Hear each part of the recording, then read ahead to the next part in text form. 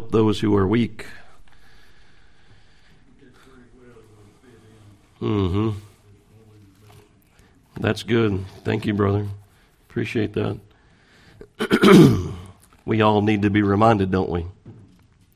To help those who are weak. It's easy to get kind of self-absorbed when we're told very clearly in Scripture that we are to bear one another's burdens. We're called to help those who are weak. Isn't it interesting how our problems kind of go away when we're focusing on others? Yeah, I've often found that to be the case whenever I've gone to visit someone in the hospital or at home, and went there really to try to be an encouragement to them. What ends up happening? You're the one that leaves encouraged. Isn't it interesting? The Lord grants a blessing, in that. So let's stand and we'll read again from our text in Romans 14. We read the whole chapter last week. And then here this morning, I just want to read the first 3 verses. Well, I say that. I'm sorry. I'm actually wanting to read further than that. I wanted to read all the way through verse number 7. No, 8. I might end up reading the whole chapter. We'll see.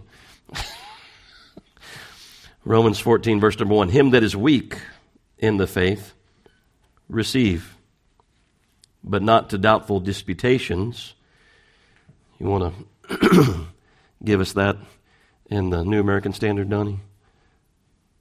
Now accept the one who is weak in faith, but not for the purpose of passing judgment on his opinion. I think that's important. Disputation is not a word that we typically use, so it's important to look at it from the sense of judging, and you can see when you get into verse number 3, the word judge actually appears. But verse 2 says, for one believeth that he may eat all things, another who is weak. So we have the weaker defined, don't we? The weaker person's actually defined here. The one who's eating the herbs is in the weaker position in this instance. For one that believeth he may eat all things, another who is weak eateth herbs. Let not him that eateth, here's the danger. Let not him that eateth despise him that eateth not, and let not him which eateth not judge him that eateth. For God hath received him. And we'll try to put some more faces on this morning than just eating meat or eating herbs. Some practical things I think that we've encountered in our lives, maybe encountering now. But the important thing here says, let not him that eateth despise him that eateth not, and let not him that eateth judge him that eateth. Look at the last part there. And this is the thought I want to really be on our minds this morning. God hath received him. In both cases, the one who eats, the one who doesn't eat. I think that's the main thought here this morning, is God has received him. Now there's some attributing thoughts, some connecting thoughts as we go along here, but that's the main thing right here. You look at somebody in a weaker position and you start to despise them and you think they're weak. What could they do? They're weak. What benefit are they? They're weak. Whatever else may come along with that. And yet it says here, God's received them. So that's important. Now, as we go on to verse number 4, it says, who art thou? Who are you? Who are you to judge another man's servant? You imagine, if you had here, Rick and Ryan, they've got employees, and you come along and start judging, their employees. Well, that's not your business, really. That's their business, But who art thou that judgeth another man's servant? To his own master he standeth or falleth.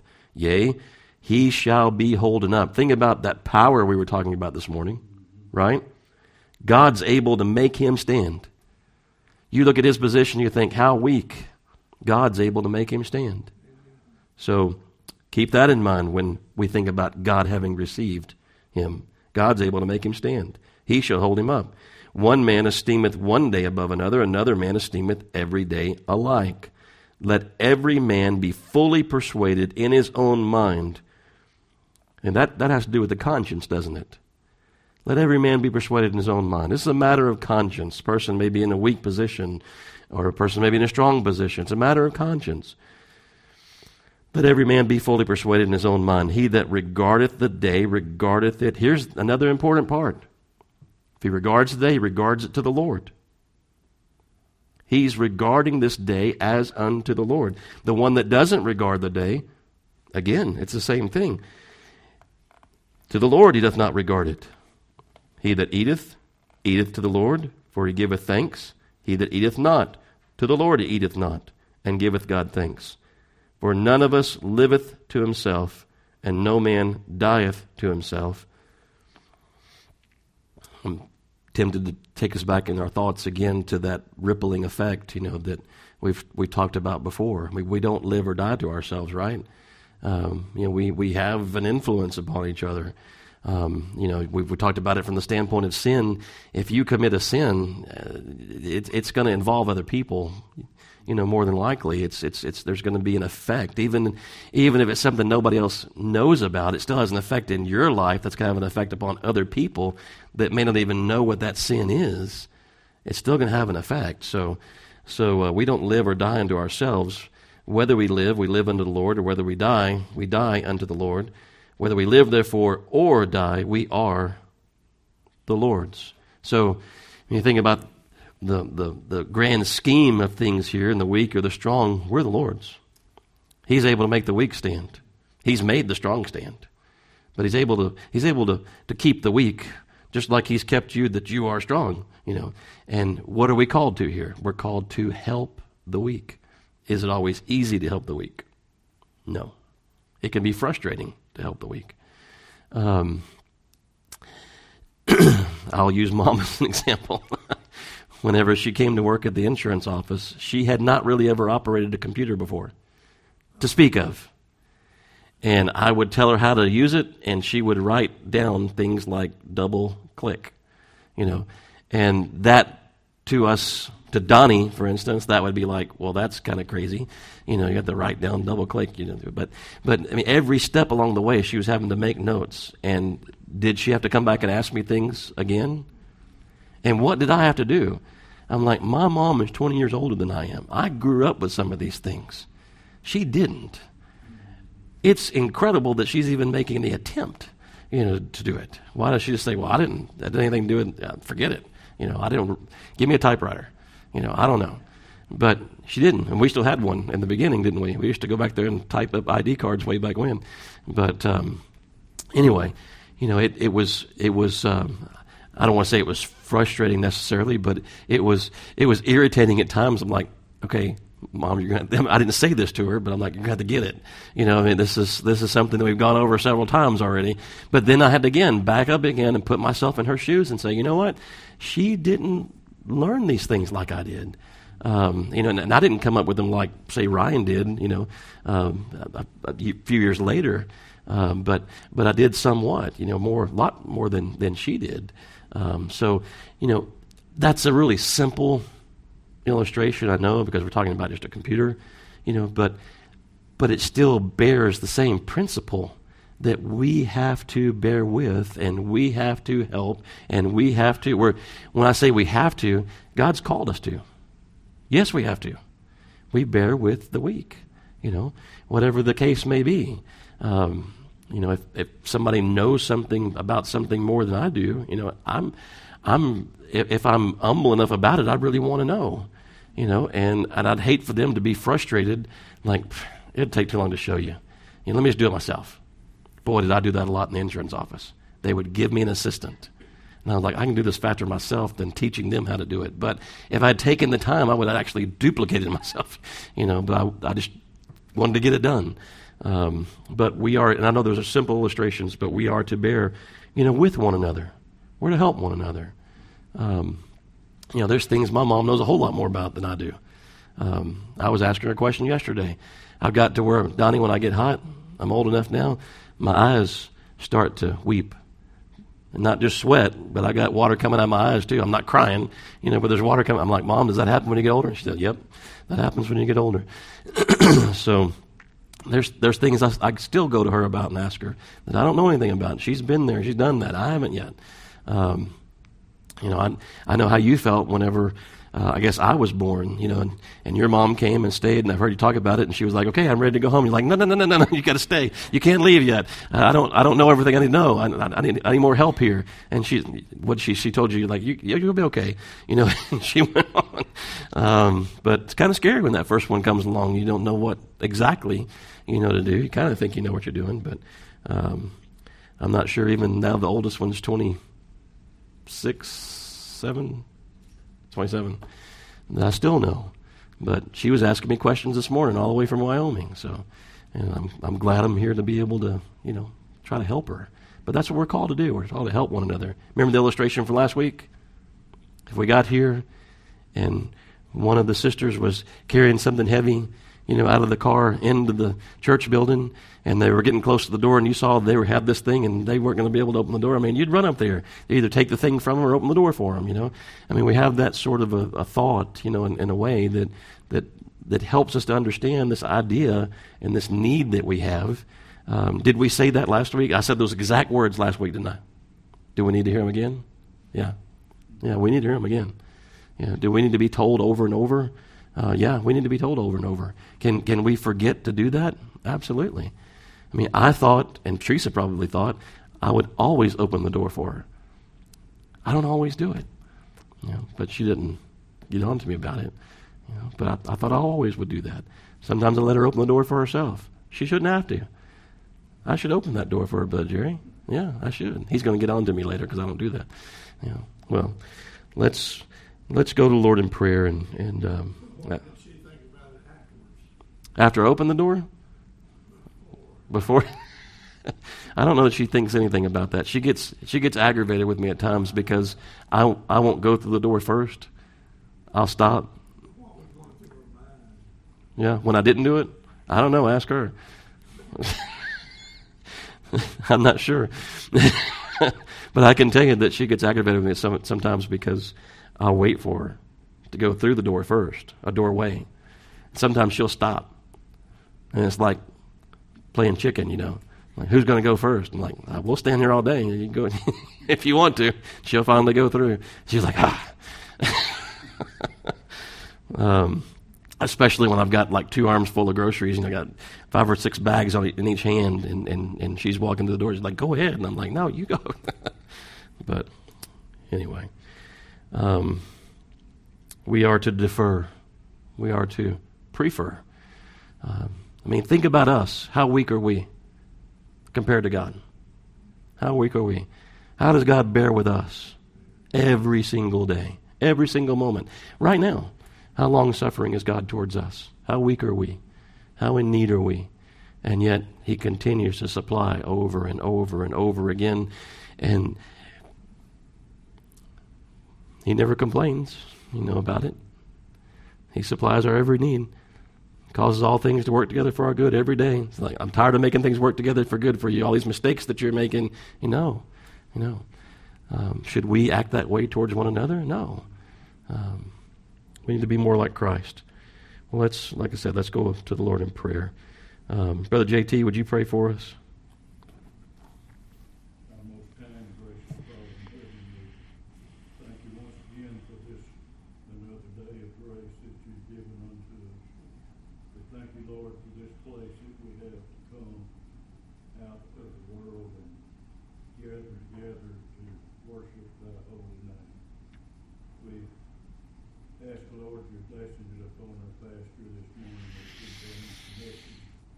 Lord, give him all those words that are necessary, that the church might be edified, it might be built up in your precious name.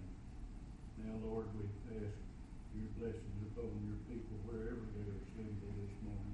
Yes. Let your word go forth as the true gospel of Jesus Christ. That it might go forth in power Yes. and glory, that men might turn unto you. And Yes. worship you. Now, Lord, we thank you once again for all those things that you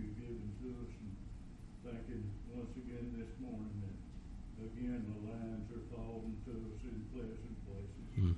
We have the privilege, Lord, and the power that you've given unto us to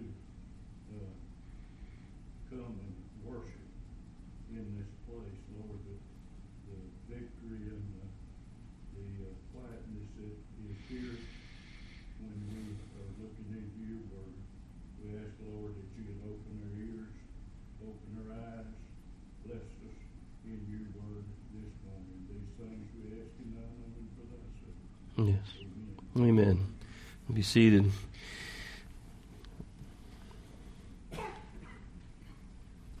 When I hear you pray, not just JT, when I hear you pray and use that word, pastor, it's a very humbling thing. Every time I hear that, and it takes me back to being in my 20s, standing up here the very first time and saying, Lord, I am not sufficient for this, and I need your grace each and every day. If I don't want to waste people's time, I don't want to stand up here and just talk, but the power that we were talking about this morning, I want that to be in operation in all of us.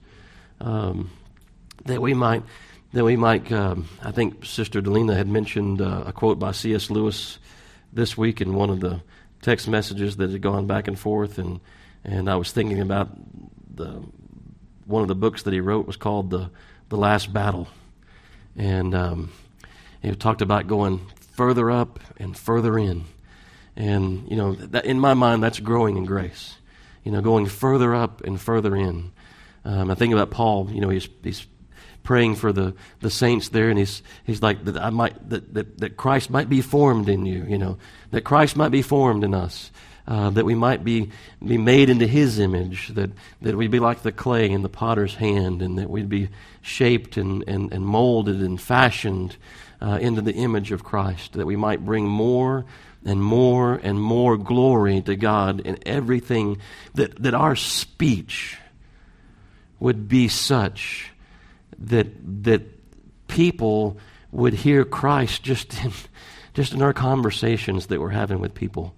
I mentioned two people showing up yesterday, walked out of the woods. Well, they were people that bought the property, behind us, and they walked over, and that our speech might, overflow with grace when we're speaking to people, that our thoughts, I was thinking about them this morning, and I was like, Lord, two souls walked out of the woods yesterday.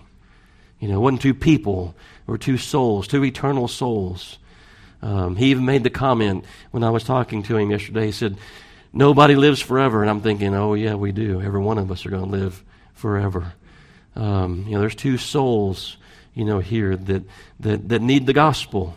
There's two souls here that need to know that they are sinners. There's two souls here that need to know that there's a Savior. There's two souls that need to hear the everlasting gospel.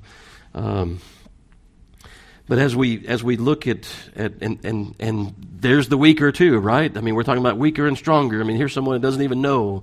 Far as I know, I don't really know. He expressed an interest in maybe coming. They don't really live up here. They live like in Willis. But if they don't know the Lord, what a weaker position they're in. I know here we're talking about brethren and we're talking about weaker, but they certainly are in a weak place, not even knowing God, not even knowing the danger they're in, not even knowing the eternal damnation, not thinking upon it. I mean, they probably press it out of their minds. I mean, we know the lost do. They suppress the truth of God. They don't want to think about those things. But here we are. Here we are, and we remind them of that. Here we are, we're light. Here we are, we're salt. Here we are as a continual reminder, of those things before them. They drive by, and they see your cars out there. They may not know who you are, but they see people that are gathered. And they're reminded once again. Maybe they were raised in church. Maybe they had a mother who taught them these things. And they reminded when they drive by, that's where I need to be. Well, may the Lord press upon them to actually be there. And not just a thought across their mind, they need to be in church. Well, this morning as we look at the weaker and the stronger that we have presented to us here in these first verses, I want to try, like I was talking about with my mom, and putting yourself in that person's shoes, see if we need to try to do that when we're dealing with people that need help. But consider the Jew this morning in light of our passage. All of his life he had been under strict dietary law. He's been under strict law as far as his diet's concerned. God had set apart Israel through dietary means and other things, like circumcision, for instance, had set them apart as a people. He had given these things, these dietary laws that pertained unto clean and unclean animals. It was a distinction. It was a separation between Jew and Gentile. It was a point of separation and even dedication between Jew and Gentile. They ate and did not eat as unto the Lord's command. The Lord said, don't eat this, eat that. They didn't eat this and they ate that. And like I was saying this morning, I kind of wanted to bring Daniel before us in that regard. We see him in that way. But as far as the Jews were concerned, 2 Corinthians 6:17 would register with them, because it's actually Isaiah 52:11. Wherefore come out from among them, be ye separate, saith the Lord, and touch not the unclean thing, and I will receive you.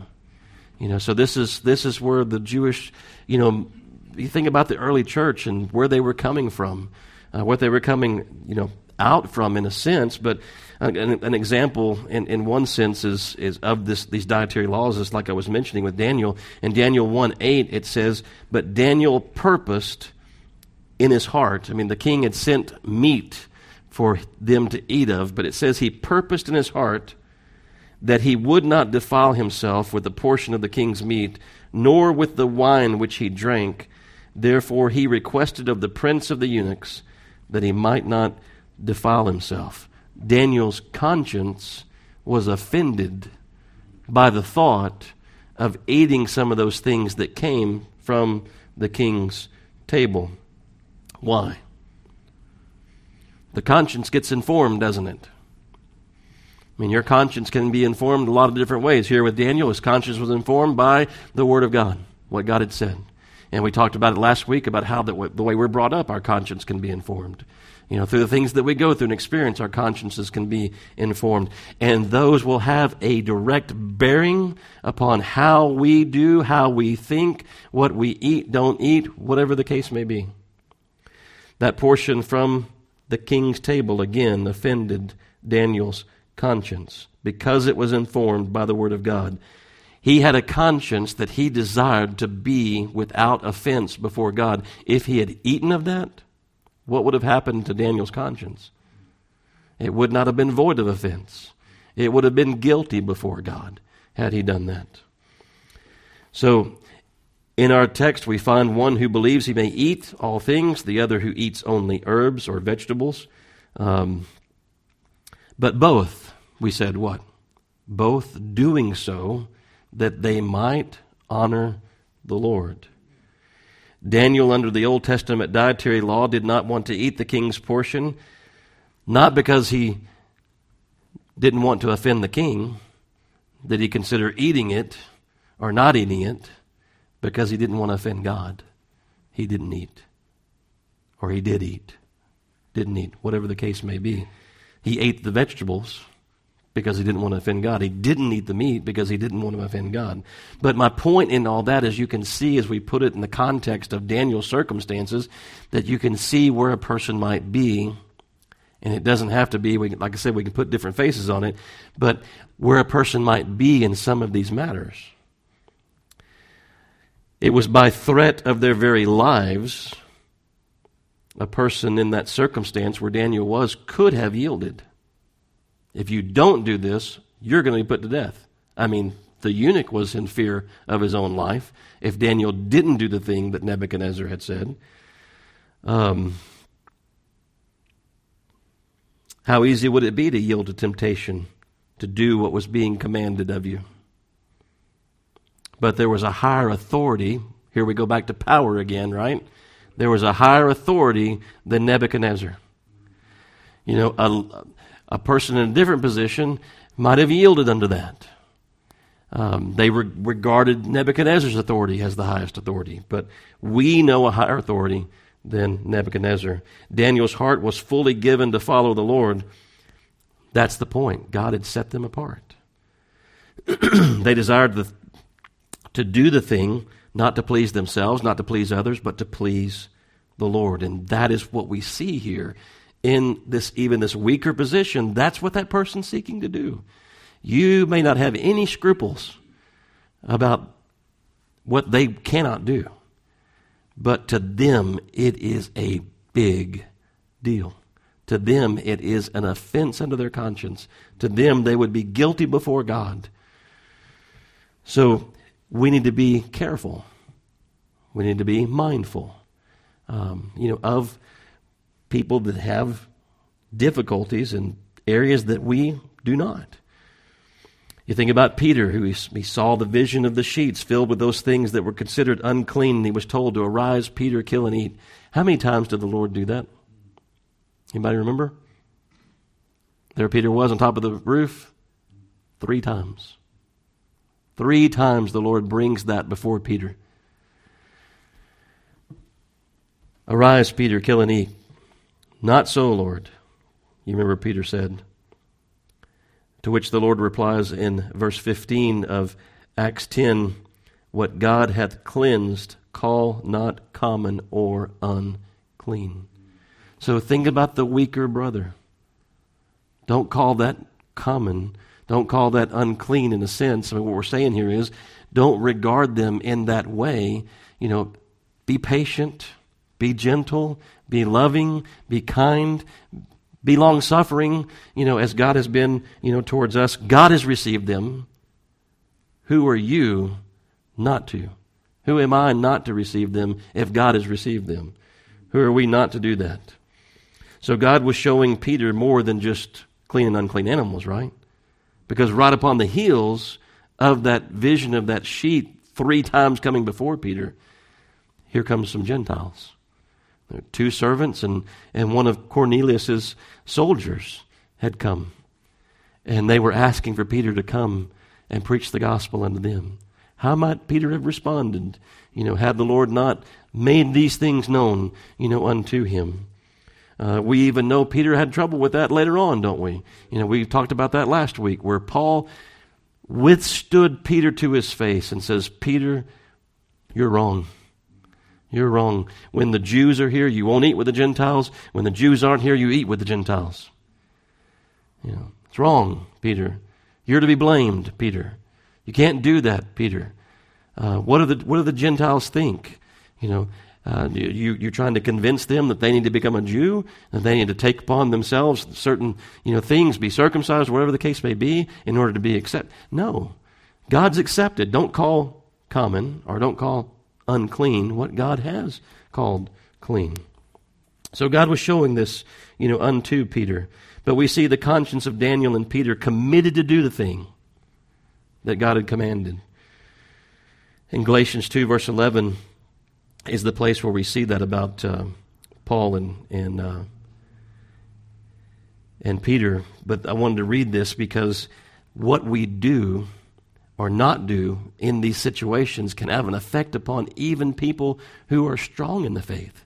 And then listen to what's said here in Galatians 2:11 through 14. But when Peter was come to Antioch, I withstood him to the face, because he was to be blamed. For before that certain came from James, he did eat with the Gentiles.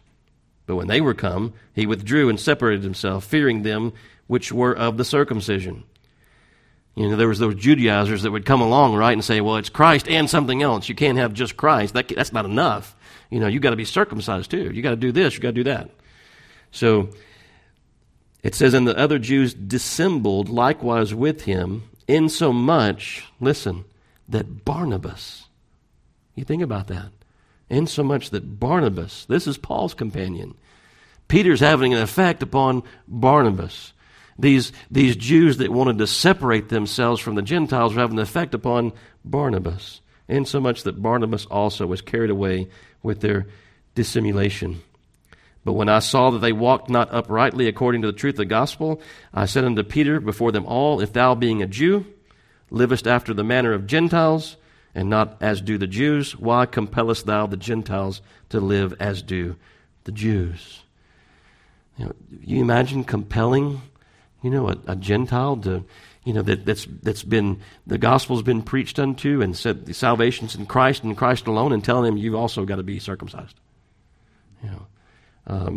That would be an offense, unto his conscience. knowing that salvation's in Christ and not in any works of the flesh, but yet you're compelling him to do something in the flesh. So we need to be careful what we compel of people that are in a weaker position. Keeping ordinance of the law as a means of righteousness when our hope's in Christ. I mean, that's just, you think about the Galatians, oh foolish Galatians, who hath bewitched you? Who's changed your mind? I taught you the gospel. Who's corrupted you? Who's compelled you to do these other things? 1 Timothy 4:1 says, now the Spirit speaketh expressly that in latter times some shall depart from the faith, giving heed to seducing spirits and doctrines of devils, speaking lies in hypocrisy, having their conscience seared with a hot iron, forbidding to marry, commanding to abstain from meats, which God hath created to be received with thanksgiving of them which believe and know the truth. For every creature of God is good, and nothing to be refused, if it be received with thanksgiving, for it is sanctified by the word of God and prayer. So be careful what we compel, people to do. That's not what we're being told here. We're not being told here in Romans 14 to compel people to do something different that would violate their conscience. That's not what we're being told. You can have an opinion. And let's just back up and let's just say again, we said it last week, but let's state again, what kind of things are we talking about here? We're talking about things that are I'll say it in this way, absolutes. These are things that the Scripture doesn't command of us. If the Scripture doesn't command it of us, why do you compel somebody to do something that is of your opinion? We need to be careful in that regard. Something that would offend their conscience, something that they're not quite ready for yet, something that they haven't been brought to a place that they can see yet. And you would compel them to do this thing. I mean, think about it from the standpoint of what we're talking about here with meats. Say that there's meat sacrificed to idols, that the Gentiles are like, I can't do that, and you compel them to do it. And they get in there and they start eating that thing, and every bite that they take is more and more guilt that's being heaped upon their conscience. And they're looking at you and they're like, well, he can do it. I guess I should be able to do this. But their conscience just won't allow it. They're really having a real struggle, real difficulty. And it's putting a stumbling block before them. And we're the reason why. We're the person causing that. We're causing our brother to stumble when we should be coming alongside him like Paul said, okay, you can't eat meat. Maybe not verbalizing this, but I know this brother has a trouble with this. I'm not going to do it. I'm not going to do it especially in front of him. I'm going to try to help him, if I can in some way. If that means it costs me something, that's okay. That's okay. If I can help my brother, that's all right. I'm willing to do that. If it costs me something, it doesn't matter. So be careful in compelling people in non-essential things. Non-essential things. We'll talk about some of those things in a few minutes. Non-essential, non-absolute, matters of conscience, matters that are not explicitly declared in Scripture, matters such as eating certain meats, matters such as observing certain days. That's what we see here in our passage. Things that otherwise would be easy for us to make matters of dispute. Why can't you do that? Why can't you see? Why can't you be of my position? Why can't you think the way that I do? Why can't you do the things that I do? We can make it a matter of dispute. We're called not to do that. What are we called to do? It says here that we're to receive them. We are to accept them. Again, these are non-essential, non-absolute things. These are things that you have an opinion of, and things that, according to where you are at this time, is where you see they should be able to be, but they're just not there yet. They're not in the same place. They're not in the same place. We're not called to dispute over these matters. We're not called to pass judgment over these matters. We're called to unity, to love, to concern for others, to receiving the person whose convictions is not quite what ours are in non-essential matters. How about one person believing they can, that it's a good thing to own a gun? I know, there are brethren who can't. They can't even possess one. They don't want to even think about having a gun. They don't want one in their houses. And you're going to compel them, to change their mind on this thing. This is a non-essential thing. The Bible doesn't say anything about that. and you're going to compel them to have something that's going to offend their conscience? We ought not to do things such as that, but rather we're called to bear with them in whatever the case may be, whatever the thing may be that we're talking about here. In verse 3, look at verse number 3. What does it say there? Let not him that eateth despise. What word do you have there, Donnie?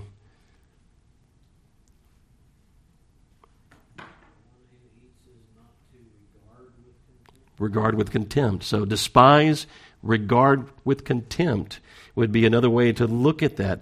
Let not one who eats regard with contempt or despise the one who does not eat.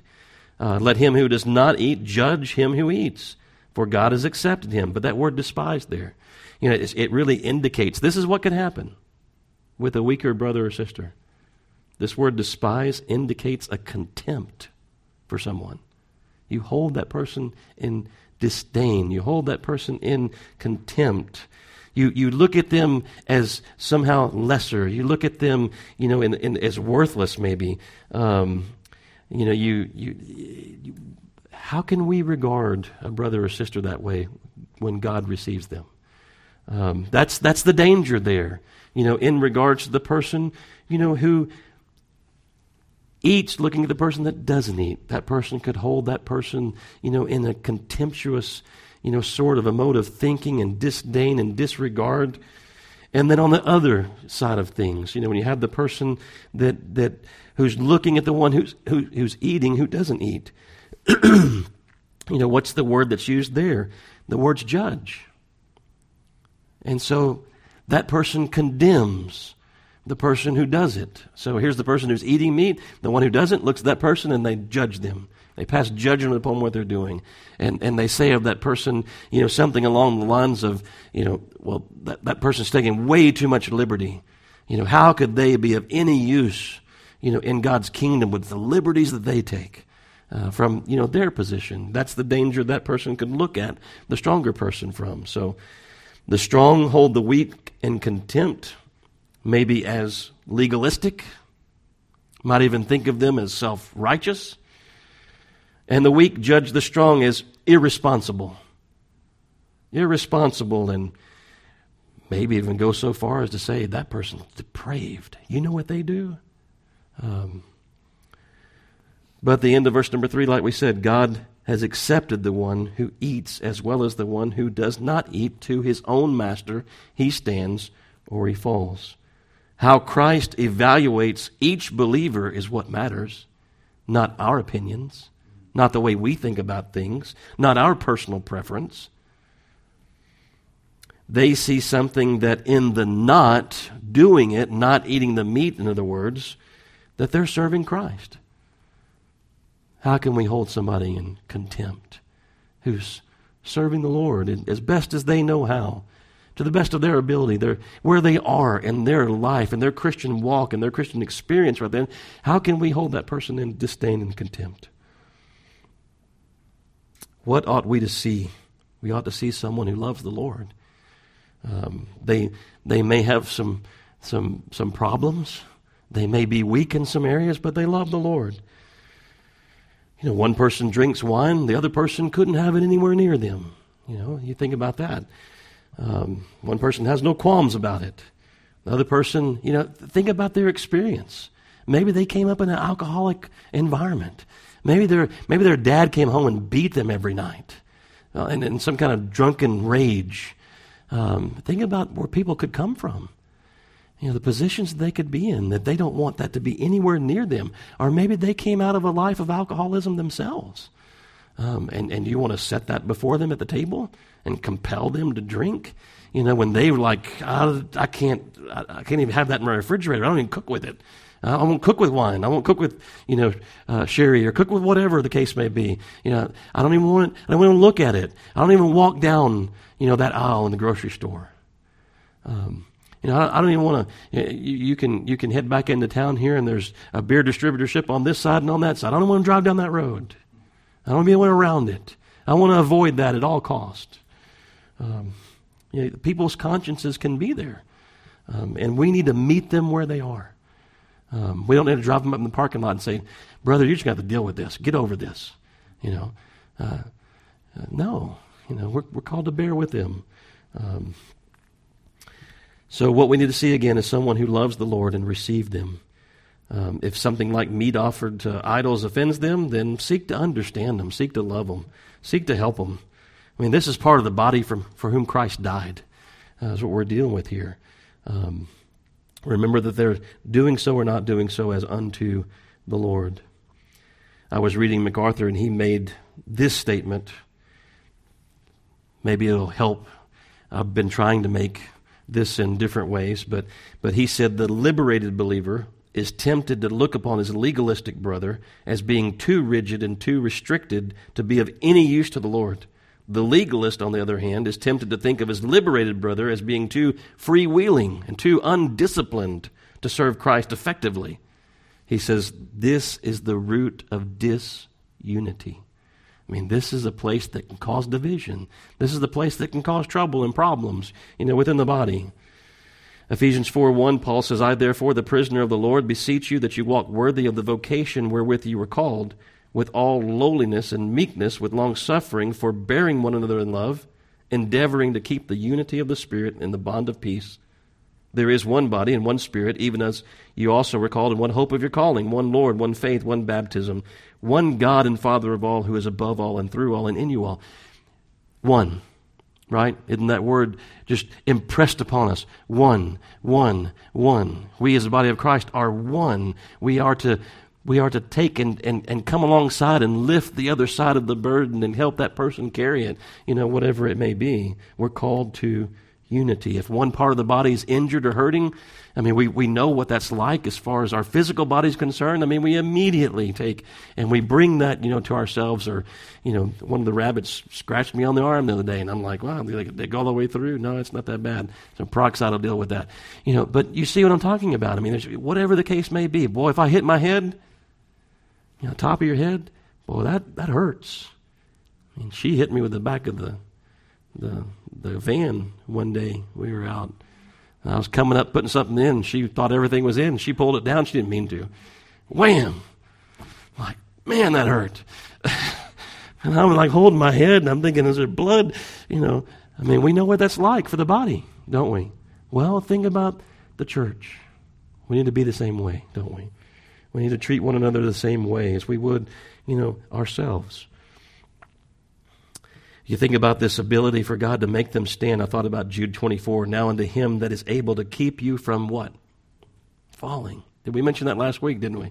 It's worthy of mentioning again. I mean, you think about that weaker brother. How are they going to make it? I'll tell you how they're going to make it. God's able to make them stand. He's able to support them. He's able to bring them along. They aren't where you are, but they can get there, and God's able to make them stand until they do. So consider that. We need to think about that. We're kept by the power of God through faith unto salvation, ready to be revealed in the last time. And as Peter said, in this we greatly rejoice. Don't you greatly rejoice in that you don't have to keep yourself?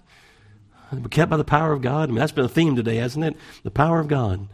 We're kept by the power of God. It's not my steam that I've got to make it under each day, but I can get up every morning and I can appeal to the throne of grace and say, Lord, I need grace today. I need grace to speak. I need grace to think. I need grace to act. I need grace to glorify you in everything that I do. I need grace. And what? The Lord gives. Just like wisdom, he'll give that liberally. He'll give it unto us. He's not going to hold it back and say, no, I don't think I'll give you any grace today. No, if we ask for it, the Lord's glad to supply our need. If we confess our weakness, he's glad to supply the strength that we need. Lord, I just don't know that I can do this.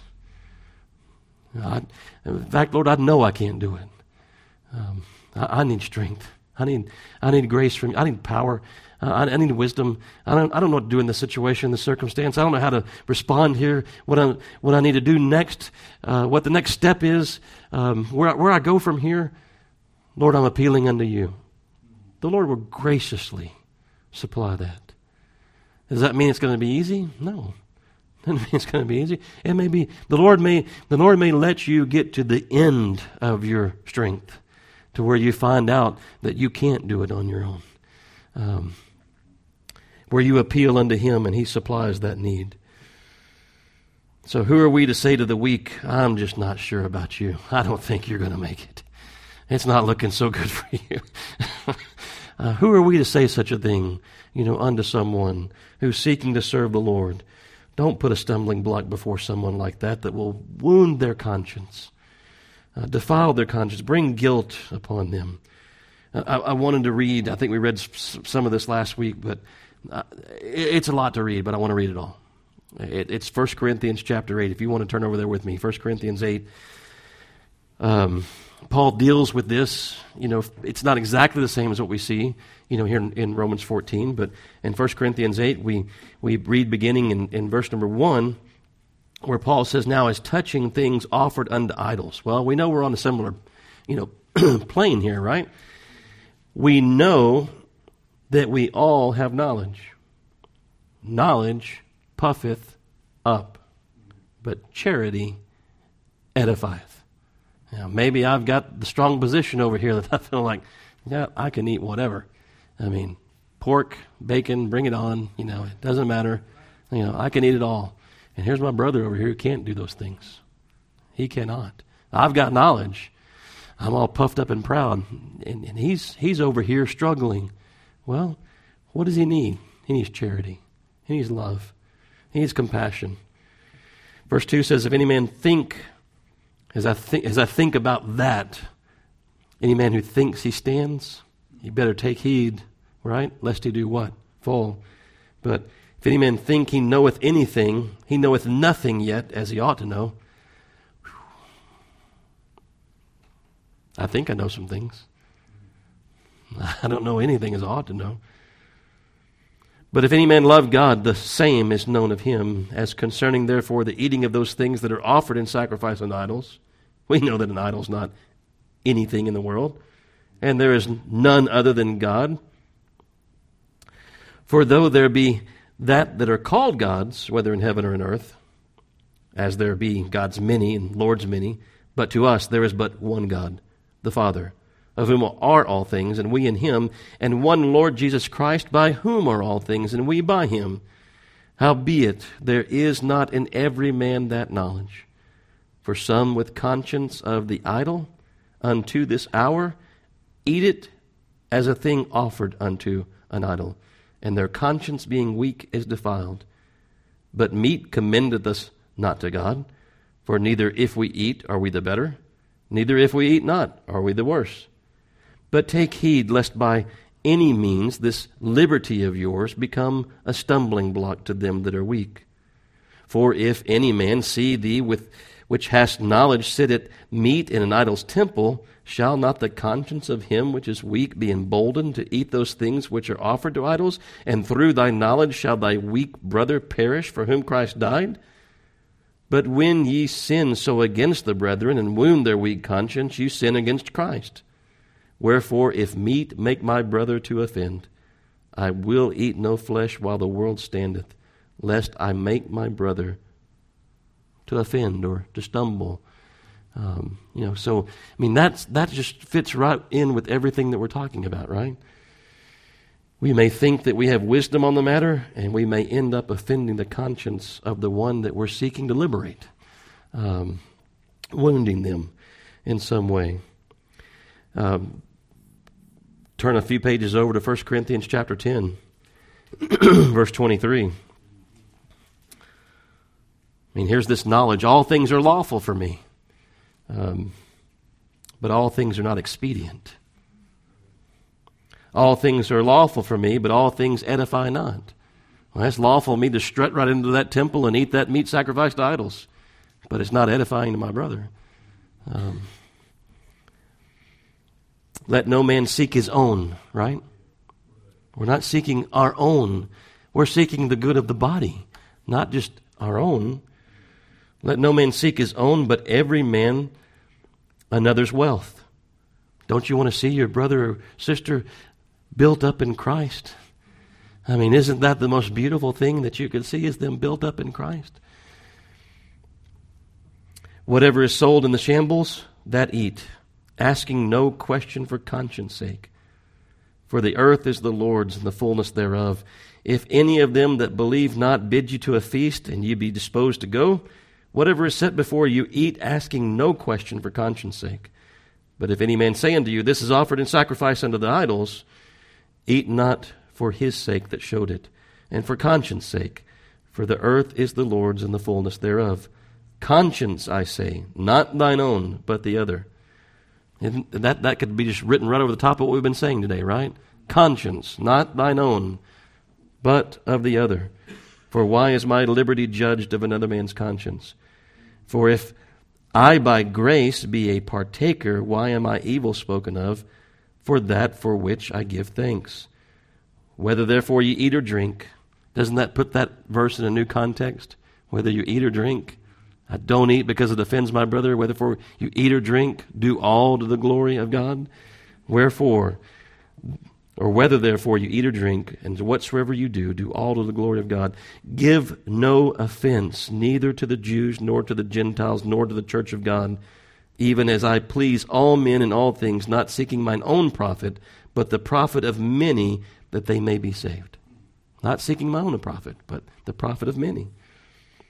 You know, we could change the setting. I know those who are, and you may know some of these people too. I know people who are offended to go into any restaurant that has a bar. You ever met somebody like that? I have. I mean, there's a bar inside the restaurant. It's not a bar that we're going into. I mean, there's one of those on the way to town, but it's chiefly a bar. The food's kind of the side thing. Well, we're talking about going into a restaurant where the bar is kind of the side thing, right? But there are some people that can't go into places like that. It offends their conscience. Well, I'm not going to invite my brother to go out to eat in that place. You know, that's not a place he needs to be. It's a trouble to him. It offends his conscience. He would be thinking about that thing the entire night. He would be dealing with that thing for days later.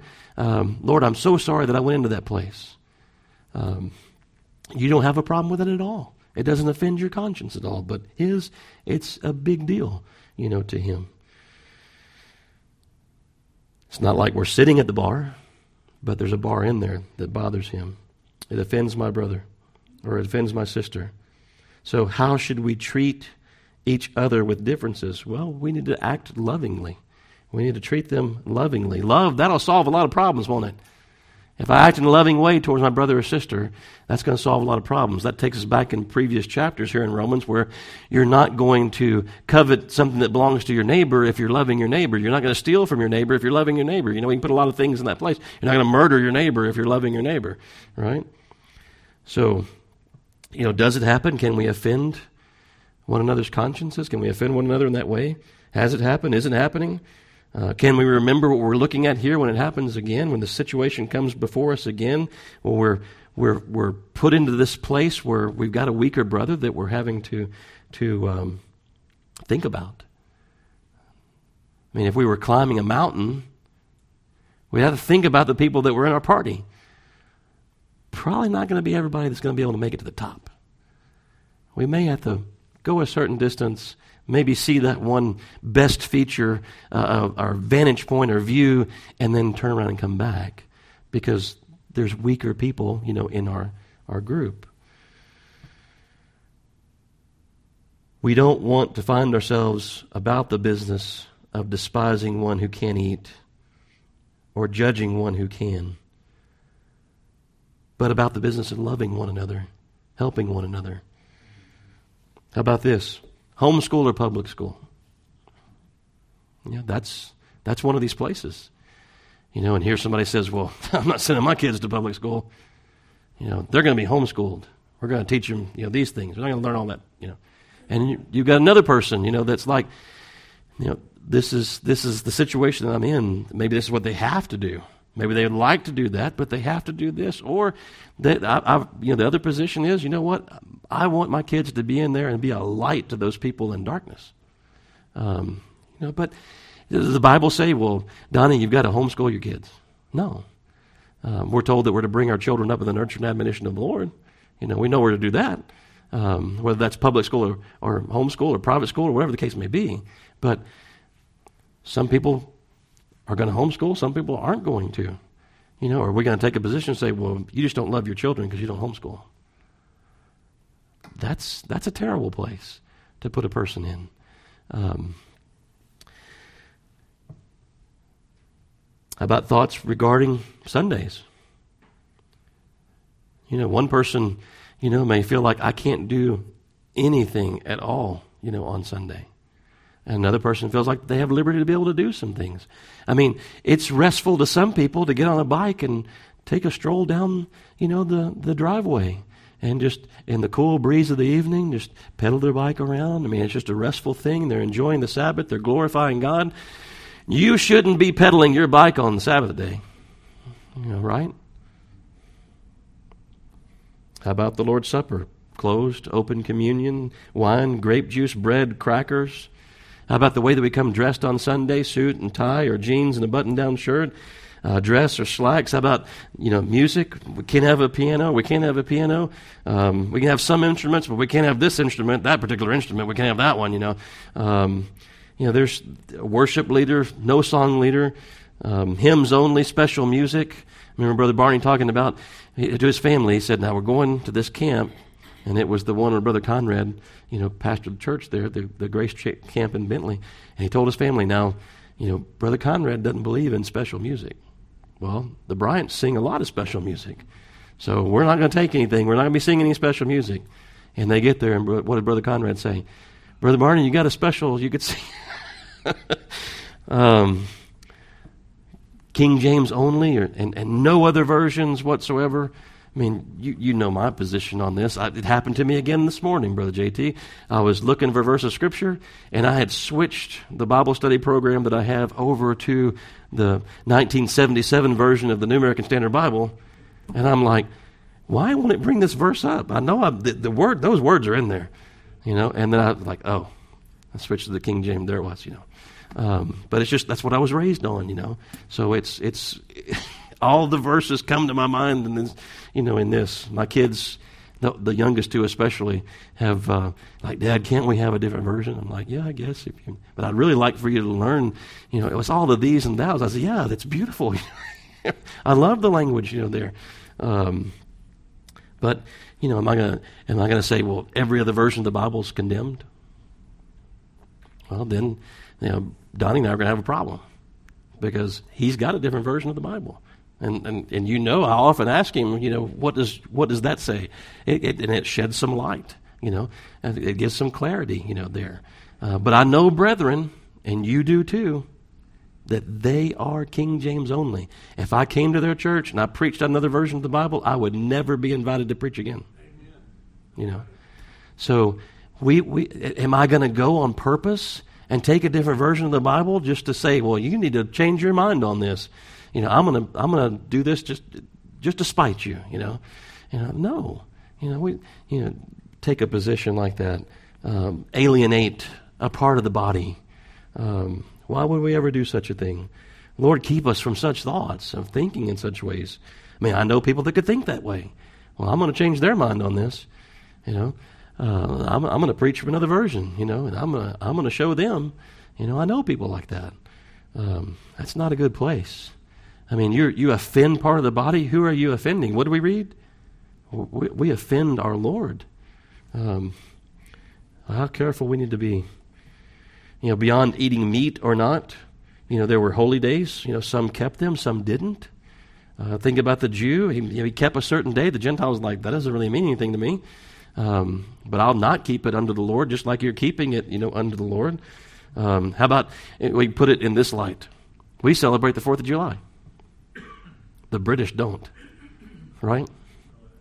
So think about it in terms like that. I've got brethren who don't celebrate Christmas or Easter, not in the way that a lot of people do. They don't have a tree, they don't exchange gifts, but they no less remember the Lord, on that day. Am I going to go and force them to change their mind on something like that? That's my conviction, or that's their conviction. Keep it your conviction. It's not an absolute in Scripture. Keep it as your conviction. We shouldn't despise the other one about it. We don't want to wound the conscience of another. We don't want to cause hard feelings, ill feelings. We should seek to love one another, not bind the conscience of somebody else to our own personal and private convictions about things. I mean, we may have a position. That's great. It's good that you have a position. And you may share that position with somebody else, but don't force them, into it. If it's a place they need to grow to, then the Lord's able to bring them along, in that way, right? Here's what John Owen said. He said, only what God has commanded in His Word should be regarded as binding. In all else there may be liberty of actions. Only what God's Word says is binding. Everything else, there's liberty. There's liberty in those things. One person may do something, then another person doesn't. The person riding the bike on Sunday, the person that doesn't, So that's restful to them. The Lord is our Sabbath. Here they are out there riding their bike, just praising God, and you're coming along and condemn them because they're riding their bike. Augustine said this, in essentials, you've heard this before, right? In essentials, unity. In non-essentials, liberty. In all things, anybody? Charity. In all things, charity. In essentials, unity. In non-essentials, liberty. In all things, charity. That kind of sums it up, doesn't it? So, again, we're not talking about absolutes here. Murder's murder. Lying's lying. Stealing's stealing. Those things are absolutes. We're talking about non-absolutes. Everybody, again, is not where we are. People have differences of opinion, different viewpoints. They're in different places. Things that do not have to do with absolutes. Things that do not have to do with the non-optional. Things that do not have to do with the universal absolutes of God, but are rather our personal convictions. Even my wife and I have some differences of opinion on, some things. Even in regards to, and maybe you look down on me when you hear me say this, but even in regards to, if we took the kids to see, busy all week long, they wanted to see some new Disney thing or whatever that came out, the movies, and I'd take them to the movies. She does not like to do that on Sunday. That's her conviction. I don't, share that same conviction with her, and I should, I hope she didn't mind. Maybe that's when you get Yeah, that might have happened with a van door, but you see, even in my own household, there's some differences, there in that regard. I should always open the door. I've got and close it. I've got an aunt. It's my Aunt Anita and my dad's sister. I mean, she will not go out and eat at any restaurant on a Sunday because in her mind, that's keeping that person from being in church. So people have different convictions, different opinions, different places than we are. How careful we all need to be. And the strong, again, ought to bear with the weak. Again, I'll say this. Has God not been long-suffering with us?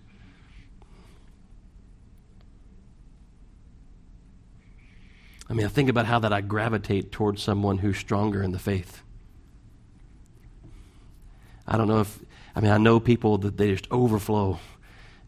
Bob Woodruff was that way. Just the things of God just overflowed from him, all the time. There wasn't a conversation that was had that did not involve, the things of God and glorifying God. I mean, it was just continual, from him. And I admired him so much. I loved to be around him. But what if he had disdained me? What if he had treated me with contempt because I was weaker, in some regard than he was, and didn't include me, didn't invite me, in. I mean, how we look up to some people in that regard, and how we need to be careful, about how we treat that weaker brother or sister in Christ. Because how much influence could we have? How much influence for good? How much influence for growth? How much influence, could we have in their lives in different ways to build them up? How careful we need to be. Here we're told to receive and accept the weak, to help the weak. Think about the Lord. He left the 99 and went after what? The one. He went after the one. the one that had gone astray. How careful we need to be. Lord, help us to be what he's calling us to be here. I know we've repeated some of the things that we saw, last week, but I wanted to try to expand them a little bit and put some different faces, upon them. You all kind of lit up when I said homeschooling and not homeschooling, homeschooling and public school. I mean, there are things that people make debates out of. Well, one person has one conviction, one person has another. And this one's doing this as unto the Lord, and that one's doing it as unto the Lord. Receive each other, accept each other, pray for each other. The homeschooling mom that feels overwhelmed because here her children's entire education is, I could really mess them up, sort of a thought. Or here, this one over here who's sending their kids to public school, Lord, protect them from some of the things that they will be taught, that will be set before them. Help me to have the hard conversations with them about those things before they get there so they can understand and they can see that for what it is, before this person that's in a leadership role, in their lives as a teacher begins to tell them this is the truth. Where we can say there's a higher authority and God says that's not the truth. Anyway, both are seeking to serve the Lord in both of those circumstances. Both are fully convicted they're doing the right thing in God's sight. So, love one another, pray for one another, help one another. That's what we're called into. Well, let's stand and we'll go to the Lord in prayer. I was thinking about how that in those instances, sharp words can be so offensive and can wound. How careful we need to be.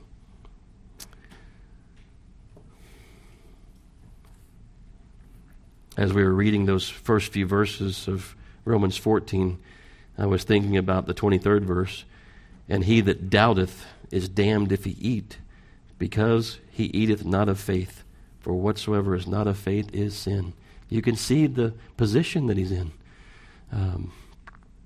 So, Lord, help us to bear with the infirmities of the weak. So you eliminate the problem. It both operate in the fear of the Lord. Yes, and love one another. Yeah, and that's part of the fear of the Lord. And I'm called to love you, Brother Jerry. Not just like you. I'm called to love you. Yeah, right. Yeah. How do we know that we are His? If we have love one for another, for the brethren. How shall all men know that we're His? By our love one, for another. Yeah, there it is. It's bound up in that too. Yeah. All right. Well, any further thoughts or questions or comments? I did it again. It's almost 1. Sorry. Or not sorry. As the case may be. Sorry, not sorry. Yeah. I don't know. You're asking homeschool kids. I don't know. They may not know that. Yeah. All right. Well, let's go, Lord, in prayer. Brother Jerry, would you pray for us and return thanks for the meal?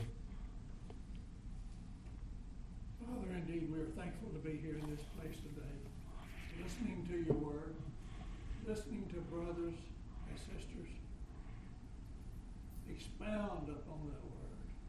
Father, indeed, the greatest thing that we can possibly do is to love one another. We give you thanks for that love that you have for us. Yes. A love that we sometimes don't understand, Father. But we give you all the love that we know how toward you and toward each other here in this place. And toward all of those brothers and sisters that we have around the world, Father. Yes. We rightly love them.